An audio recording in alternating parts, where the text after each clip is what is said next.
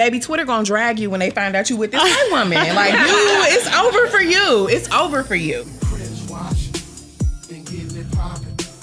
We cringe watch, then getting it poppin'. We cringe watch, then getting it poppin'. We cringe watchin', then getting it poppin'. Hi, this is Lori. Hi, this is Layla, and we're back for season 2 of Cringe Watchers. We're kicking off our second season with a live event that we taped at Soho Works in Brooklyn. Thank you so much to everyone who came out. And if you weren't there, don't worry, COVID protocols were in place. We have big things planned for season 2, so please do become a patron today to help support the podcast and bring all these exciting ideas to fruition. You get access to perks, including early notice about live events like the one we just did at Soho Works. So we hope you enjoy this episode. The energy from the live audience was incredible. And I want to give a special shout out to Che for being there. Enjoy.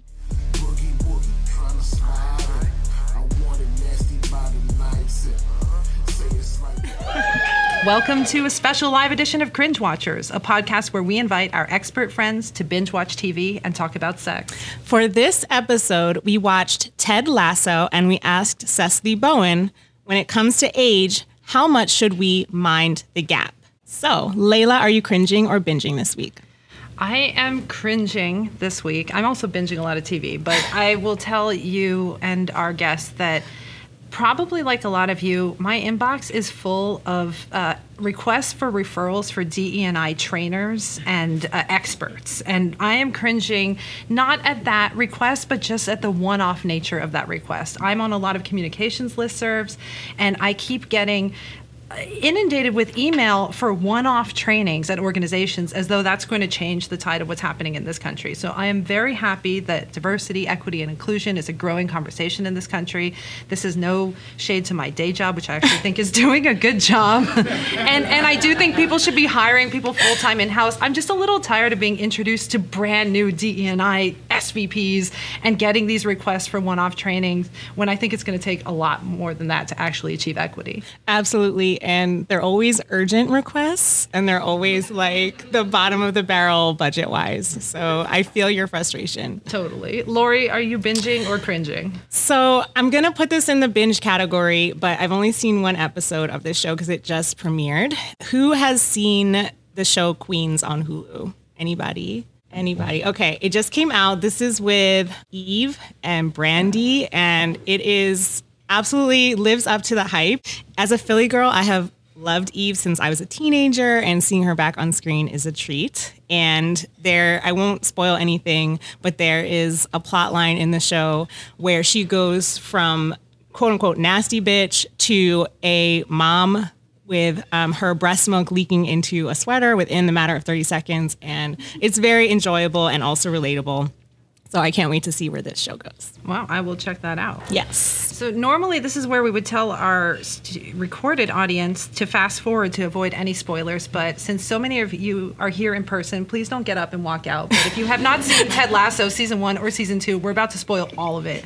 Even the topic of today's show is a spoiler. So we apologize, but we hope the wine and biscuits. See some angry nodding there. Sorry to these people. So let's get into it. Ted Lasso. I know some people are diehard fans. Some people have a more complicated relationship to this show.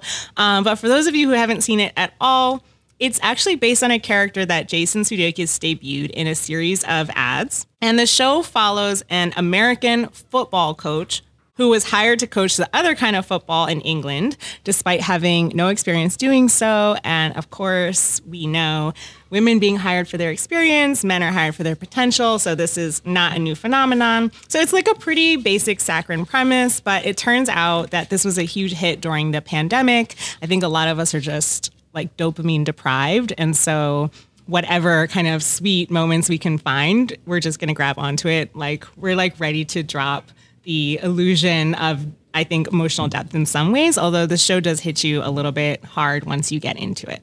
And tonight we are talking about the topic of couples who have significant age gaps. And specifically, we're going to get into episode 8 of season 2, where one of those couples is revealed.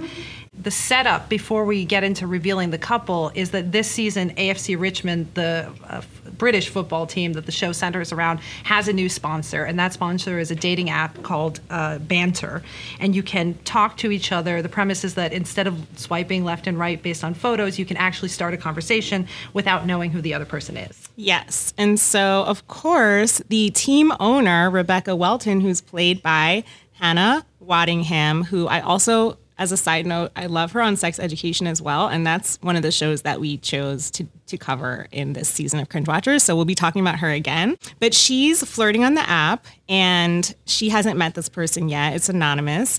And so there's a bit of a misdirect, and the show implies that it actually could be Ted Lasso himself. But it turns out instead to be Sam Obisanya, who's one of her star players. And it's played by the actor Toheeb Jamil. And, you know, it's controversial because they don't say, I don't think, how old Rebecca is. In real life, the actress is somewhere around 45, 47, which is interesting because it's not that much older than I am. And they feel like they're constantly talking about how old she is as compared to so rude. her ex-husband's new wife. But on the show, they definitely say that Sam is 21, and everyone kind of does a double take when they calculate what large age difference they have. I'd say this couple is getting a lot of press. Alyssa Rosenberg had a column in the Washington Post with the headline, Ted Lasso is a sweet show, but this season's big romance has a sour taste. So it's controversial. It's interesting. This is not an adult dating a minor. He's 21. He's a very wealthy soccer star with autonomy, so free to do what he wants. But still, fans had a strong reaction to this show. I also read an article, a kind of listicle, going through what famous footballers the Ted Lasso characters were based on. And when it got to Sam, the answer was just stars in general who take a knee. And so I don't know what they're saying. Is he the Kaepernick of the sweet Ted Lasso role? No, he is not, because, I mean, first of all, in this show, his career suffers not at all for the stance that he does take. I won't spoil that part. So it would be more of like a Kaepernick knockoff, if anything, because sorry. If you haven't listened to the podcast before, Layla's the wonk and I make some questionable jokes. That's our dynamic. Okay. Get with it. But yeah, basically I don't see him as Kaepernick like at all, but I am really interested, when it comes to age gaps and how they're depicted in TV generally. In 2021, in our modern feminist times, we usually see age gaps with older men and younger women as a caricature of anti-feminism. As we do with Rebecca's ex-husband, he's uncomplicatedly a villain in this show. And part of that is him dating a younger woman after her. And of course, like in general, the idea of an older man with a young woman is sometimes wrapped up in the idea of a sugar daddy, which we're going to talk about with our guest in a little bit. It's true. And then on the flip side, there's a growing feminist conversation about whether or not this legal conversation that focuses just on statutory rape and, someone who's above 18 dating someone who's below 18 being a predator and the younger person being prey, as though teenagers don't have any autonomy, as though that's the only way to look at these relationships. It's kind of it's a false divide. And it's also, the legal system is not the way to solve that power dynamic problem. Whether or not you have a problem with big age gaps, that pretty much the only discourse that we have is around these like passing laws. And I think there's a growing awareness among feminist circles to say we need to dig deeper into this to protect women and girls, or to protect younger people, but also to recognize them as full humans. 100%. So I am so pleased. I could not imagine a more perfect person to unpack all of this with today. And I just want to say on a personal note, like, our guest today in many ways is just too good for all of us. Like, she is a star. Like, she is 100% killing it in the game. This is her book, Bad Fat Black Girl, Notes from a Trapped Feminist. And I have known this person over a decade at this point. And from the minute I read her words and met her, I knew she would go so far, and she is fulfilling that and more. So you may know Cecily's writing from Nylon, Refinery 29, the New York Times, or of course Feministing. And all of you all must buy her book, Buy at Bad Fat Black Girl, Notes from a Trapped Feminist, because I started reading it and I just could not put it down. It's written in her signature authenticity and wit and humor. And I'm hoping to use the royalties to pay off my student loan. So there's that part too. So without further ado, please join me in welcoming to the podcast Cecily Bowen. I feel so special because people who aren't at the live show, they don't get claps when they come on the show. Hey, you're the first person. That's so true. But thank you for being our first IRL guest. We're Thank so you. excited. I'm so excited. Thank you for having me. Amazing. Well, Also, Lori was my first editor. I don't know if she said that. So You need no I am editing. a writer because of Lori. that is an overstatement completely, but it's my pleasure. So let's get right into it, Cecily. And I know you're not going to hold back with us today, but we looked into some of the data. And actually, like, age is a big predictor in the success of marriage. So it turns out even a 5-year difference makes a couple 18% more likely to divorce, according to some studies. But of course, all these studies, they're looking at hetero couples, they're looking at wealthier couples, they're looking at white couples. So an age gap is very rarely the only power dynamic going on. And that is definitely true for this couple that we're talking about, Rebecca and Sam, as well. So I want to hear from you. How can other identities, like Rebecca, the fact that Rebecca's his boss, or the fact that she's a white woman and he is a Nigerian immigrant to England, how do all these other identities also factor into Rebecca and Sam's dynamic? And like, do age gaps mean the same things for different kinds of couples? 100%, absolutely. And I love that you hit the nail on the head when you call them power dynamics, because that's usually what makes people uncomfortable about big age gaps, because usually what that implies is that there is an imbalance of power that makes the relationship weird and cringy, to be honest. And for me, there was a moment. I also just want to clarify for the listeners, for everyone here, I had never seen Ted Lasso before. I thought Ted Lasso was a white actor who I only recognized by face. I did not realize that it was a completely fictionalized name of a show. So I have only watched this episode, but there's this moment where, I guess I'm assuming spoilers are okay. Yes. There's a moment where they have the big game and they lose terribly.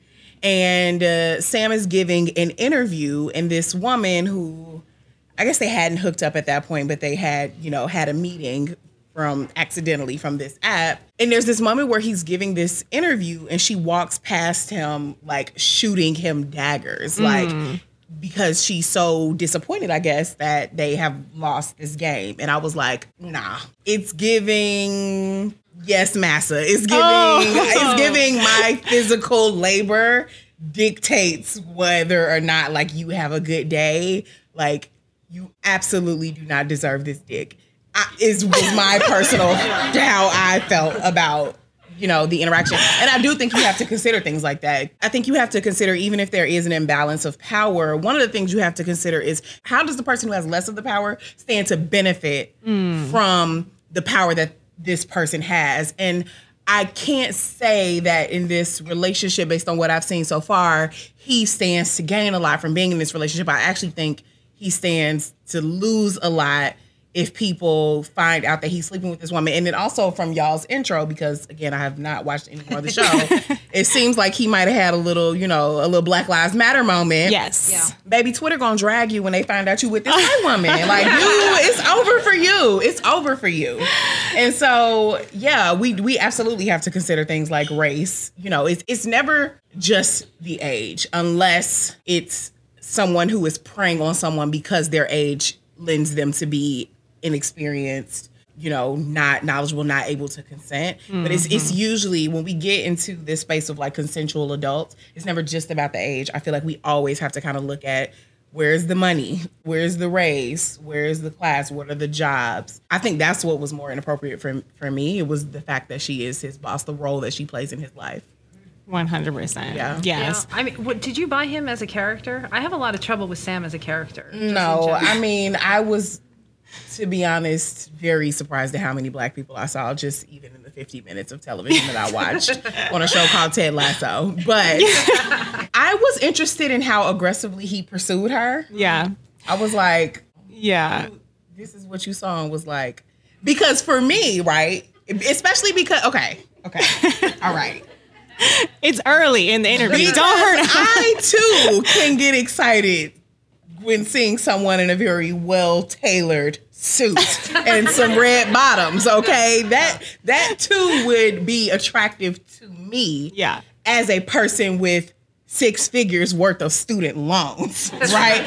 He is a very well-paid footballer. Is that what they call them? Footballers? Yes. He's a very well-paid footballer. So like I think he was just like attracted to her. I found that weird. I found that not to be believable. I don't think his Nigerian mother would approve. And so no, was not buying it. No, same. And like I feel like he's British Nigerian, like doing his parents' accent. It always takes me out. And he's like so sweet and saccharine. But I don't know. She's the owner of the team.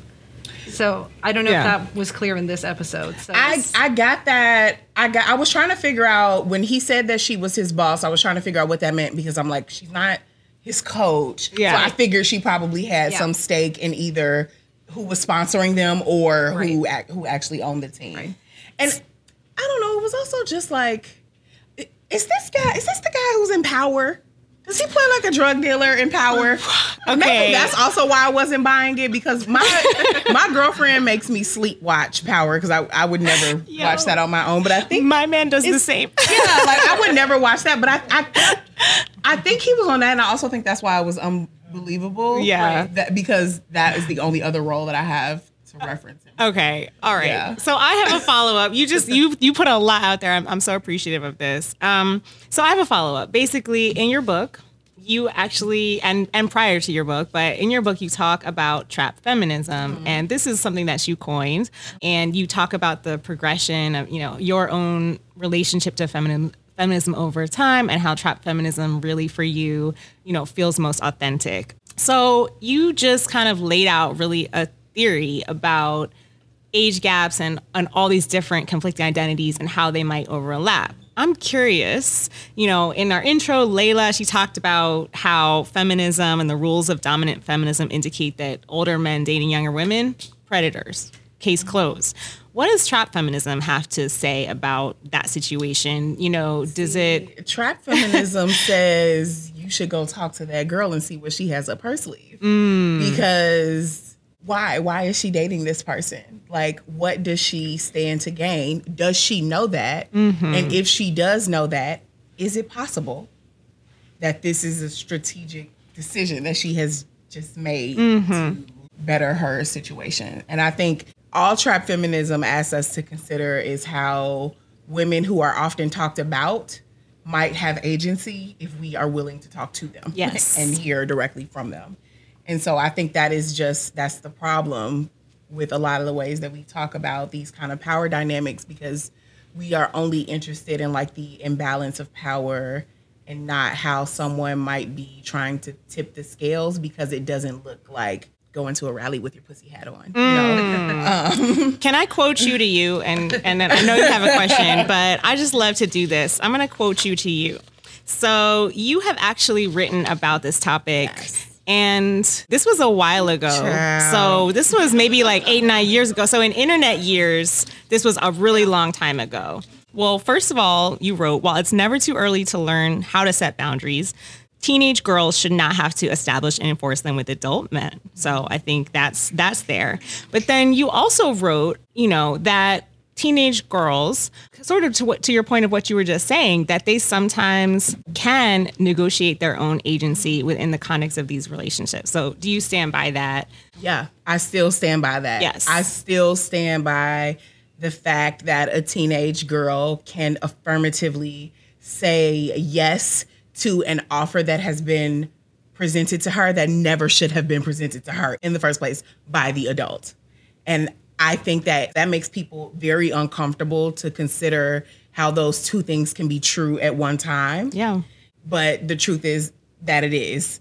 And rather than have the conversation about the predatory nature of people who seek out consent from younger parties, we would rather just kind of ignore how complicated giving consent is from young people. And, I was able to interrogate that because like a lot of my work is in reproductive justice. Also because when I was 13, I was in a very inappropriate relationship with one of my neighbors who was 23. And so I had a lot of time to sit and really think about this because like And for me, at least the way I most recently thought about it, like in the writing process, when someone asked me today, well, why were you okay, like sleeping with this grown man? What other reason do I have to give except the fact that I was 13, I was fast, I was boy crazy, and that as a Black girl, you know, we are battered over the head with like, you no to boys, no to sex. You should not be doing anything with anybody. And if you do that, you're in trouble because you have made the wrong decisions. And what that creates is a very broad field of what is prohibited to me. So like at that age, there was no difference between me like messing around with him than it would have been messing around with like some 15-year-old boy who was my age, because like technically I shouldn't have been doing either. And I think the problem is that if we are not willing to have conversations with young people about power as opposed to just like their sexuality and like how they should and shouldn't be using it, a lot of shit gets lost in that. Yes. You know, a lot of things get lost in this idea that I did not think this dude was a creep. Like, I just thought that he was another boy who wanted my attention and wasn't supposed to have it because I just wasn't supposed to be talking to boys. And, you know, thank God I don't like boys anymore, so I don't have to worry about it. But. You know, one of the reasons I'm excited for other people to dig into your book is because it's also a very helpful glossary. Yeah. There are a lot of definitions in your book, and one of my favorite parts is a list of things a young Black girl needs to do to be considered fast. And it starts with like develop hips. Anything. Yeah, Literally anything. Not obey her parents. Anything. And I think that's what you're talking about. I know we have other questions, but I think that's what the feminist conversation is trying to dig up. Right. If we only talk about what's legal and illegal, we're missing this bigger point where it's not the burden of this of you at 13 to say yes or no to express your sexuality. It's like, why is this older person, why is that even of interest to that older person? And Lori and I have talked about this a little bit, but we have a really huge age gap relationship in my family that's had like generational cascades. My grandparents were like more than 40 years apart. And so and I hesitate to share that story sometimes because they're, they were in Iran, they're Muslim. It reinforces a ton of stereotypes. Whenever I tell people my grandfather had 4 wives, they always think, oh, at the same time. But no, he was a very old man who outlived 3 wives, probably because childbirth killed a lot of women at that time. He was over 100 when I was born, so he was born in like the 1870s. So another era, another country. But my grandmother was like 14 or 15, and one of the only in-depth conversations we've ever had in my life was her saying how much she cried and didn't want to go. She had like no education, no money, but a very fancy last name that attaches us theoretically to an empire, but nothing tangible to show for that. And he was the postmaster of the province where my family is from, in the part of Iran near Kurdistan. And so it was like an old man with a title, and more importantly, a 2-year-old kid from his wife who just died. And so he was looking for a babysitter, and her parents were looking for financial stability. And what that means is I now have first cousins whose grandchildren are older than me. And more importantly, that means I have a father who had a very old man for his own father, and as a parent has maybe been too much of a friend, has overcorrected to be my buddy because his father couldn't do anything with him. And sometimes I'm like, let's go be a parent. Let's not hang out. The laughter is because everybody knows my dad.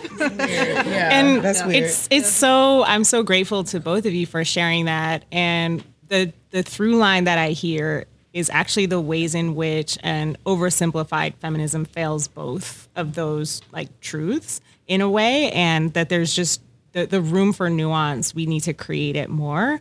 And it reminds me of how I've been part of like feminist coalitions where, there's a term in feminism for what you just described, and it's child marriage, right? So there's this idea of child marriage is this issue that absolutely everybody can get behind and just say, listen, that's terrible. No one should be marrying children. That, these age gaps, this is how we codify this into law. And very often this issue is portrayed, to your point, as an issue that happens over there outside of the US in the foreign other. But what some of the most interesting and challenging parts of my time in reproductive health advocacy have been when people push back on that and actually looked at some of the state level restrictions that they were trying to pass in the name of preventing child marriage. And when you look at the fine print, they were actually criminalizing consensual sex among teenagers, which would have a disproportionate impact on men of color. And, because those are the ones that are going to be prosecuted under those kinds of laws. And so as a modern feminist, you have to find the courage and the nuance to be able to push back and say, actually, this issue that we're all against in the name of protecting girls, I'm not in favor of these laws that are being done in these ways. And so those are really hard conversations, and it's really hard to have a women's march on an issue like that. But I just really hear so much, so much just truth and honesty in what you're sharing. I just want to thank you both. One of my other questions is do we even see these age gaps? I mean, most of the time, it takes a really extreme age gap or an extreme circumstance for it to make headlines, to generate conversation. The R. Kelly trial and resurfacing his relationship with Aaliyah, there have been a lot of headlines about whether or not he forced her to have an abortion. Mm-hmm. And that's an extreme case that was not at all questioned at the time. Mm-hmm. And to be honest, I don't know that that's an extreme case. I feel like I see it a lot, actually. I feel like I've been having a lot of conversations with women my age or women younger than me in their 20s who are yeah, when I go out to brunch with my dad, I'm taking these measures to make sure no one thinks that this is the person that I'm dating. Because a lot of people are actually dating people who are significantly older than them. I actually think it's more common. I think what we have to thank for that is a kind of more transparency. I won't say popularizing. I'll say more transparency that is happening around soft sex work, which are these kind of transactional relationships that are happening between couples, and usually age is a thing with that. I just think that the idea of a sugar daddy and a sugar baby is more present in the public imagination than it has ever been. And so I don't know, even with R. Kelly's a soft subject for me just because I'm from Chicago and I went to the same high school as R. Kelly, and he would pull up to the school, and those administrators would let him be hanging out outside of the school, under this guise of this hometown hero alumni is here to hang out with the youth and just, let them, touch the hem of his coat. When it's no, he was there to pick up high school girls. And again, us as the high schoolers and the middle schoolers, baby, we was texting. Yeah. R. Kelly's here. We gonna ditch this class. Let's try to get out there. Because we were teenagers. Yes, that is what excited us. And it's so, and even then, outside of him, I knew a lot of my friends in high school, had older boyfriends that had cars that would come pick them up. We didn't think it was anything wrong with it. I'm just I'm gonna say that as teenagers, and I think it took us becoming adults to be able to look back and to look at our peers, especially our male peers, to say if you showed up to my house party with a 17-year-old girl that you just picked up from school earlier today, I would make you leave my house, because that's weird as fuck. And I felt that way even when I was in college. It was even by the time I was out of college, I was if any one of my peers were to be dating a high schooler right now, I would not be able to speak to them anymore at all. What changed was my understanding of the power dynamics. I still completely understood why a high schooler would be so excited that their boyfriend was 23 and had a car. Right. That makes a lot of sense to me, but also because it has to do with the power, right? What's the one thing that teenagers don't have? Freedom, independence. So you start dating someone who can take you places. Yes. Who has money to buy you stuff that your parents say, hell no, I'm not buying you that. Right. Or because you're not old enough to have a job yet to do, that's the thing that they don't have that this other person has. And this other person has an awareness that they have it and this young person does not. And so the onus is on them because they are using the power that they have to pursue this person who does not. Right, but I think beyond teenagers, yeah. if that's what I meant by extreme. That's clear cut. In this show alone, this woman Rebecca, in the beginning of the show, you understand that her husband left her for a younger version, is dating a younger Rebecca, and that didn't generate think pieces. Right. What we're obsessed with right now is this older woman and this younger man. Why do we see it? I know in my women's magazine browsing, people are obsessed with Holland Taylor and Sarah Paulson. People are obsessed with age differences, and I think that we're more obsessed, or we're differently obsessed when the woman is the older one. Yeah, I agree. Yeah, because that was what was interesting to me.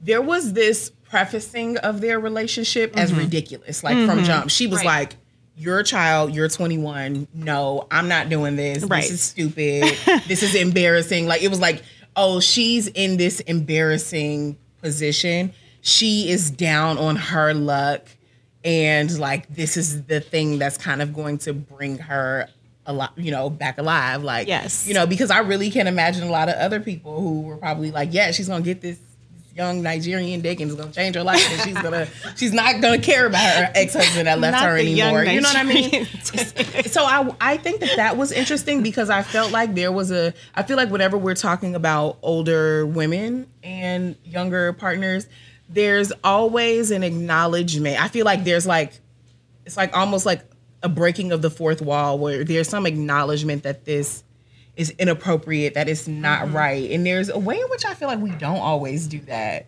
when we're talking or when we see older relationships between men and women, older men and younger women on screen. Yeah.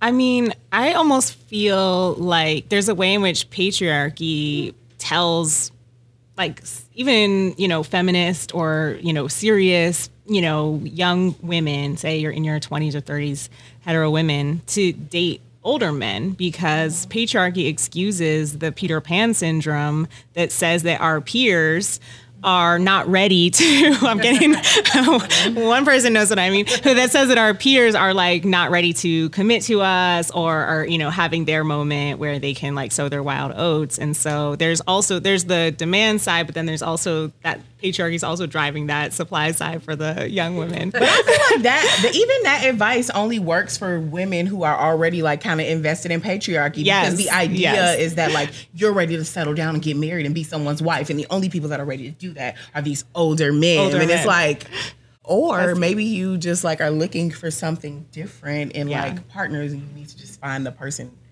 who has that. Like I think in some ways people think that dating older men is easier. I mean, I'll just say within my community of people, the allure of dating older men is just that like they have money and these young niggas do not. Yes. It's like it's very like clear. It's very like just based on age, this person is probably more advanced in their career, has probably accomplished more, understands 401k. 100%. That probably is the direction that we are trying that we should be going, especially because like the issue that a lot of my straight friends, and I'm keeping this conversation within a very kind of heteronormative bracket. I can't relate, but like what I'm hearing from a lot of our straight friends is that they're very like successful. It's like that being Mary Jane syndrome. They are like these successful Black women. They're PhDs. They are lawyers and pharmacists. And the men that they are meeting, particularly for those of them who are interested in dating Black men, the men that they are meeting are not as successful as they are, and they want a partner that feels like they are on equal footing. And so I think the narrative becomes that in order to find that, they have to date someone who is older, someone who is more established, so that they can feel like they have that partner.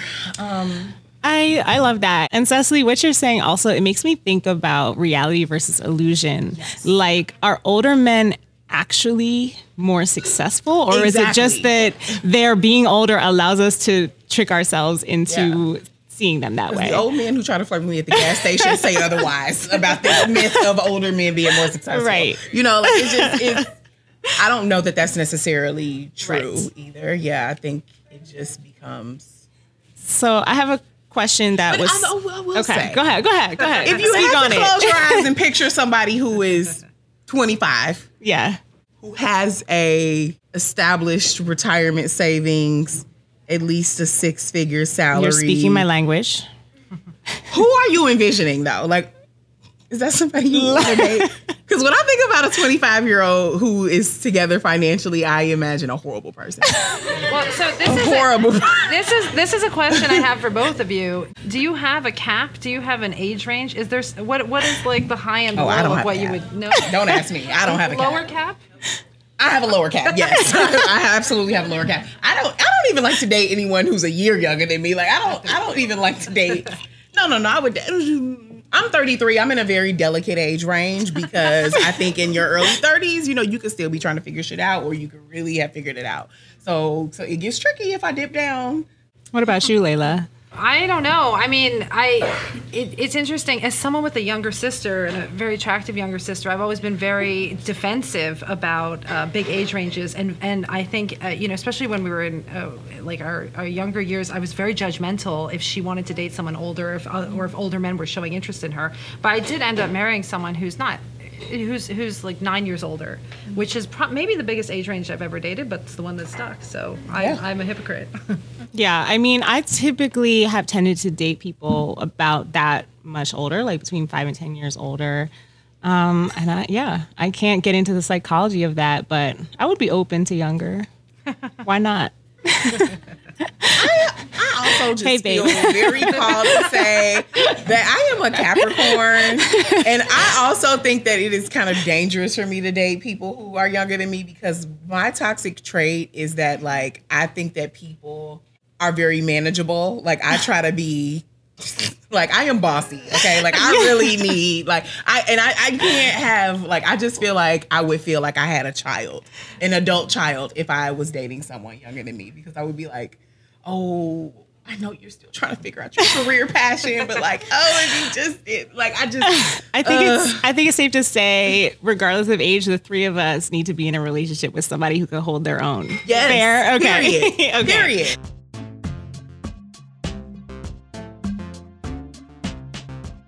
Vocal New York is a statewide grassroots membership organization that builds power among low-income people directly impacted by HIV/AIDS, the drug war, mass incarceration, and homelessness.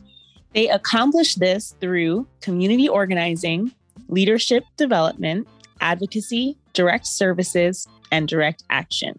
We were very lucky to have Vocal New York represented at our live event. Thanks so much for coming out and showing love, Elisa and Carl. And you can learn more about this amazing organization at www.vocal-newyork, that's ny.org.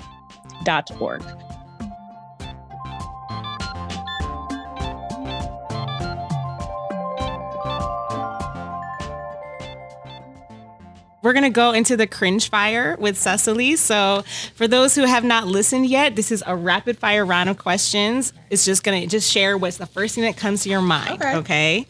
So our first question is, is there another show that you're binging other than Ted Lasso, which we know that you've watched start to finish? On My Block on Netflix. I just finished On My Block on Netflix. Ooh. I am embarrassed at how much I cry during that show. And Squid Games, of course, because that's what everybody's watching. Oh.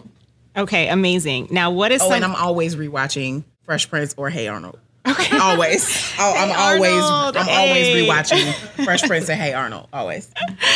Wonderful. Okay, what is something in the world or society at large that you are finding so cringy at the moment? Student loans. Okay, nothing if not consistent. We'd love to see it. Is there an aspect of sex or sexuality that you think should be better portrayed in pop culture, on TV, in literature and film? Kink. Like different bodies having like pleasurable and like fulfilling relationships. So like fat people with disabilities. Like I just think I would like to see more like body representation, and also kink, and also sex work. Yes. Maybe all in one show. Yeah. Maybe I can write it. Yes. We are manifesting that tonight. We are manifesting that for you. Okay, last one. What's a favorite scene that you have depicting sex or sexuality? It could be TV, film, or even in a book. Gabby City Bay sex scene on Empire. Ooh, like 3 or 4 years ago. And remember baby, the kids was pissed that she was having sex up on that rooftop when everybody else had sex on that show before. I didn't understand it. Yeah, I think that was like really important. I was really happy to see that. Wonderful. Well, thank you so much, Cecily. Amazing. Yeah. Okay, time for the questions. Okay, this is a comment, I believe. When I was younger, older was interesting, 8 to 10 plus years, and younger was not. But now that I am 53, older than 60, not appealing, and younger definitely is. Who wrote this? Who wrote this? Show yourselves. Okay, thank you for that. Okay, is there anything you want to elaborate on there? Yeah, I think that says it all. That says it all. You know what? It says it all. Thank you for your truth. Appreciate you. Layla, what you got? I think we can guess who wrote this. What age got to do with it? I am 70 years old. Thank you, Carl, for the comment. And one other, which is, when looking at age gaps, what do you think is the difference in perspective from people in their older bracket versus people in their younger bracket? Is that like a difference between like teenagers and adults, or versus like being like older? I don't know what's on this card. Like a difference between like a 40 and 60-year-old versus a 40 and a 20-year-old? Right. Like, what's your criteria on the low end? What's your criteria? Well, yeah, because I mean, I do think That's that's interesting because, and forgive me if this is just ignorance on my part, but I just feel like if you're 70, does it matter if the person is 50 or 40? Is that 10-year difference like, is the 50-year-old significantly more experienced than the 40-year-old? Is there anybody here who can speak to that? Anybody at all? My thing is, I'm gonna say something. I'm 70 years old.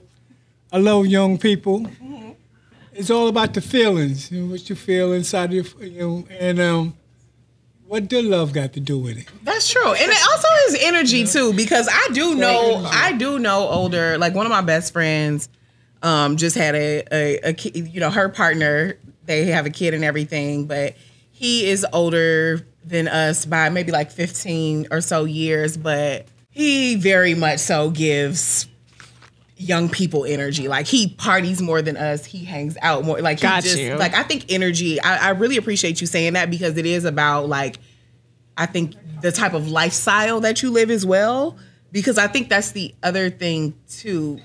When we talk about age gaps, it's like, what lifestyle would you as like a 27-year-old be living that is in alignment with like the homecoming dance that a 17-year-old is planning to go to? Yes. Versus, right, what is your lifestyle as a 27-year-old, maybe fresh out of college, just starting off your career, versus a 47-year-old who might be a little bit more established in their career, maybe divorced, is really trying to restart life. And you might actually find that there's a lot of alignment there, because like this person who's fresh off this divorce is like trying to figure out who they really are, really get their life started. And then like you as this 27-year-old are kind of doing the same thing. So like there could be this huge age gap, but then there's also a similarity in kind of like, what type of lives are y'all living, Mm-hmm. And so I think we always have, when it comes to the grown folks, we always have to look at more of what is going on. And that's usually, to be honest, I don't think I've said this yet since I've been here. That's why usually I just try to mind my business. Snaps to that. Okay, we got two really, really good questions. This one is, how do the politics of age gaps change in relationships of people from different backgrounds, race, class, nationality? And then this person is recommending that we binge Love is Blind Brazil. Thank you for the rec. And then the second comment question, what are your thoughts on sex tourism, especially for women of color who are younger, talking about race, age, and gender identity, please? So those are both really thoughtful questions. Thank you for those. My thoughts on sex tourism is that, if you're going to participate, pay double or triple what they ask, because that's real. The price is deflated because of global inflation is just, it breaks my heart. Yeah. Sex work for a lot of people is a survival economy. Like it's a way to make money. People enter like the sex industry for the same reason that they take a job at Walmart. Is that how they would prefer to spend their days? Probably not, maybe not, but it pays the bills, and it is for people who have the power financially, which usually is the case for people who can afford to, travel somewhere to, pay to play. Help them girls out. Like, tip. Are y'all tipping? Yeah. Like, pay more than what the asking price is. Like, just because you can. It's already an informal economy. You ain't got to write the shit off on your taxes. You ain't got to pay the exact amount. Pay some more. Fair enough. Okay. Yeah, Thank you. To live by. I also just want to, real quick, I'm sorry. I think those kind of questions are like lead us into like overly simplistic feminist traps sometimes when we are expected to pick like one answer or the other, because like the truth of that conversation about like why people need to do survival sex work is like actually a conversation about like globalization and poverty and like world poverty and you know, colonization and like shit that is honestly above my pay grade. So fair enough. Absolutely. This is a question about same-sex couples. So do we think that there's a difference in age gaps when it comes to same-sex couples? So I find that in some same-sex interracial and intergenerational relationships, they tend to cause more cringes than same-race intergenerational relationships. Discuss. Yes, I have seen that phenomenon. Absolutely. Absolutely want to validate that. And I think especially because, like, I'm thinking especially about gay men right now, which is a culture that is, like, that can be, I should say, not to generalize, that can be very hyper-focused on, like, looks and youth. And I also feel like I have seen that where, like, some very uncomfortable dynamics between, like, older daddies and, like, younger twinks. You know? Like you mentioned earlier that, you know, it's a pretty heteronormative conversation in general. And, you know, I don't think it doesn't have to be. I mean, I think this was a heteronormative couple that we were centering the conversation on. But there is data that shows that like abuse and, you know, violence is actually more common among same-sex couples and specifically among women. And I mean, these are some things that can go against what we think of generally when we think of power dynamics, because we do center heteronormative conversations. So we don't immediately go to think about, well, what are the power dynamics between two women together? But of course, that's really important. And I almost think anything that is more in the shadows is going to lend itself to more exploitation, because you feel like I'm alone in this. It's not a known phenomenon. Like in many ways, you were kind of asking about this earlier, Layla, but this idea of like we automatically know to look for a predator when we see an age gap between an older man and a younger woman. But when we see two women, we're not as prone to do that. And so I definitely think that can come into play a lot. And, you know, it's something that I would love to see explored more and written about more in media. And thank you. Oh, okay. Writer in the house. Love it. Thank you. This is a pointed comment. I'm gonna read this one. Okay. I feel like we're not being real. Say how you really feel. I feel like we're not being real about, I'm terrible at reading handwriting, about most women having access to younger men or men feeling socially available. People laughed at Ted Lasso because it's not the norm. That's a good point. Relatedly, where does reproduction figure into conversations about sex, romance, and power? It's true. We did Great not point. get into the point that, like my grandparents, could wait around and find a young woman to keep reproducing. It's such a luxury, and so look, that ticking time clock and pressure to reproduce is not something that men are as under the gun around. Yeah, and I also think, you know, to this commenter's point, like, I think a lot of people excuse huge age gaps for that reason, actually. Like, I don't think that this is a matter of, like, I feel like that's very much so often the excuse. Like, well, of course men want younger women because they're fertile. Right. And that's just natural for them to be attracted to that because it's biology, Cecily. It's biology. Hello, the science, you know? And like, so yeah, I don't think that. Yeah. That's not a point that's missed on me. I'll just say that. There's like a phenomenon on TikTok. I don't know if people have seen this, of like really attractive younger women, mostly like attractive young women of color and Black women specifically, expressing their desire for like an older sugar daddy. I don't know if people have like the level up, it's called the level up movement. Thank you. Yes. Okay. Yes, how have we not gotten to this yet? Yeah. So like that's a thing. It's a thing. Well, and to be honest, I think under that same rhetoric of like, of course, older men are attracted to like young, fertile, feminine women, was this idea that women are actually like kind of repulsed by them. And so therefore the dynamic is that like you have to like have your shit together and have all this money to be able to get this desirable, ideal, like younger, feminine partner that you want. And I think one of the things that's happening with like the level up movement, if you will, is this idea of like, I think it's happening from two places, because one, I think that like there are women who are very unashamed to say these days that like, yes, I am that. I have the womb, I have the brains, the beauty, I can cook the meal.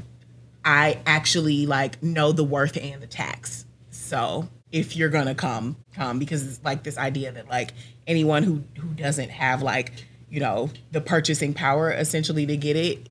What's interesting to me about that, that's a different conversation for a different day, because then we get into like beauty politics of desirability, like who gets to level up, who does not, how a lot of it is very anti-Black, how a lot of it is very much so about like being less ghetto. Change yourself into as much of a white woman as you can so that you can like attract a high value man to like attract this specific demographic. But I do think that it's, you know, I like it because I like anything that makes men upset. And men hate those girls. Oh, yes. They can't stand those girls. Yes. They be so pressed in the comments. Like, but that is really interesting. And it really interesting phenomenon that is kind of part of this conversation. I will say, though, I don't necessarily think that the argument from them, I don't think it's about like their desire to have older men in particular. I think it's really just about to have moneyed men. It's about having moneyed men. And usually what that looks like is older. I think that's so true. And it's as an example of how like a lot of this just permeates throughout the culture, and our culture is very porous. And I think, you know, those conversations that might be starting in the level up movement, as you're calling it on TikTok, like I started to notice, and this just shows how, you know, women bend, all boats rise or whatever they say. But I started to notice like, you know, people would offer compensation more readily, not just men in a romantic situation, but like on LinkedIn, if there was an offer for an informational interview or coffee or a survey, like people are offering cash, or they're at least acknowledging that, hey, I know your time is valuable. And so, you know, I do think it's one of those dynamics where even if there's still shame and stigma around acknowledging that you are explicitly naming your worth and explicitly chasing money,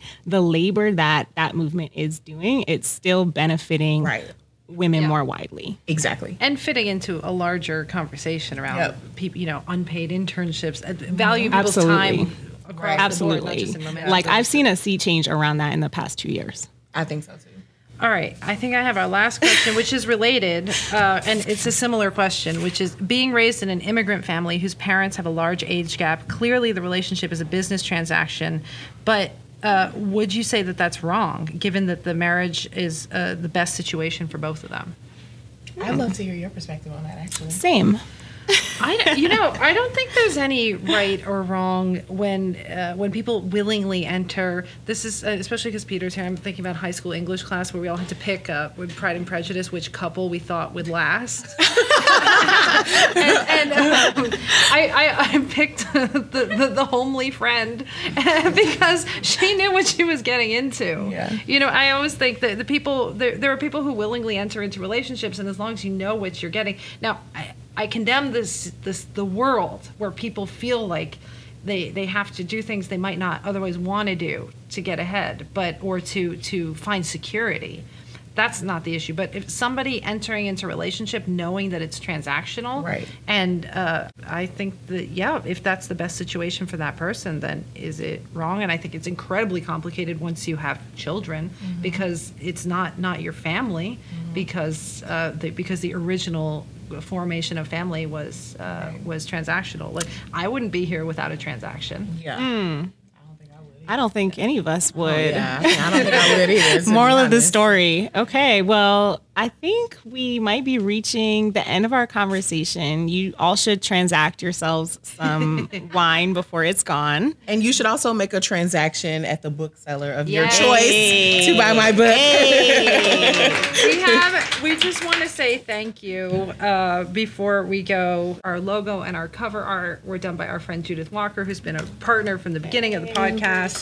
And Karen Chan is our editor, who's not here, but who's going to hear everything and make make it pretty. So Dallas D.L. Engram created our theme song. That's the one part of the recorded podcast that you all haven't heard tonight, but it is truly epic. We commissioned this song specifically for the podcast, and we told Dallas, listen, it's about sex, it's about TV, do your thing. This man wrote a magnum opus. I mean, it is passionate. Nasty. It's nasty. It's not safe for work. So definitely check that out, and you'll hear it when you listen to the recorded version of this. So thank you, Dallas. Our interstitial music is by Siddhartha Courses, and you can find both of those artists on SoundCloud. And I also want to thank Chris, who's here, my husband, for not eating the biscuits last night and for helping us put together the program. And thank you to my Zach for being my TV binge partner and for recommending my binge of the week, Queens, and generally knowing what will make me smile. We also want to thank Susanna Woodley. Thank you, Susanna, from Soho Works, for making tonight possible and answering all of our pestering emails. We so appreciate it. And thank you to Danielle Parisi, our hostess, who really had the idea for this event, made it happen, and to Tycho for all of your assistance as well. Really, this is beyond our dreams and our first in-person interview. So thank you. Thank you all. Enjoy. Have a fun night. Thank you.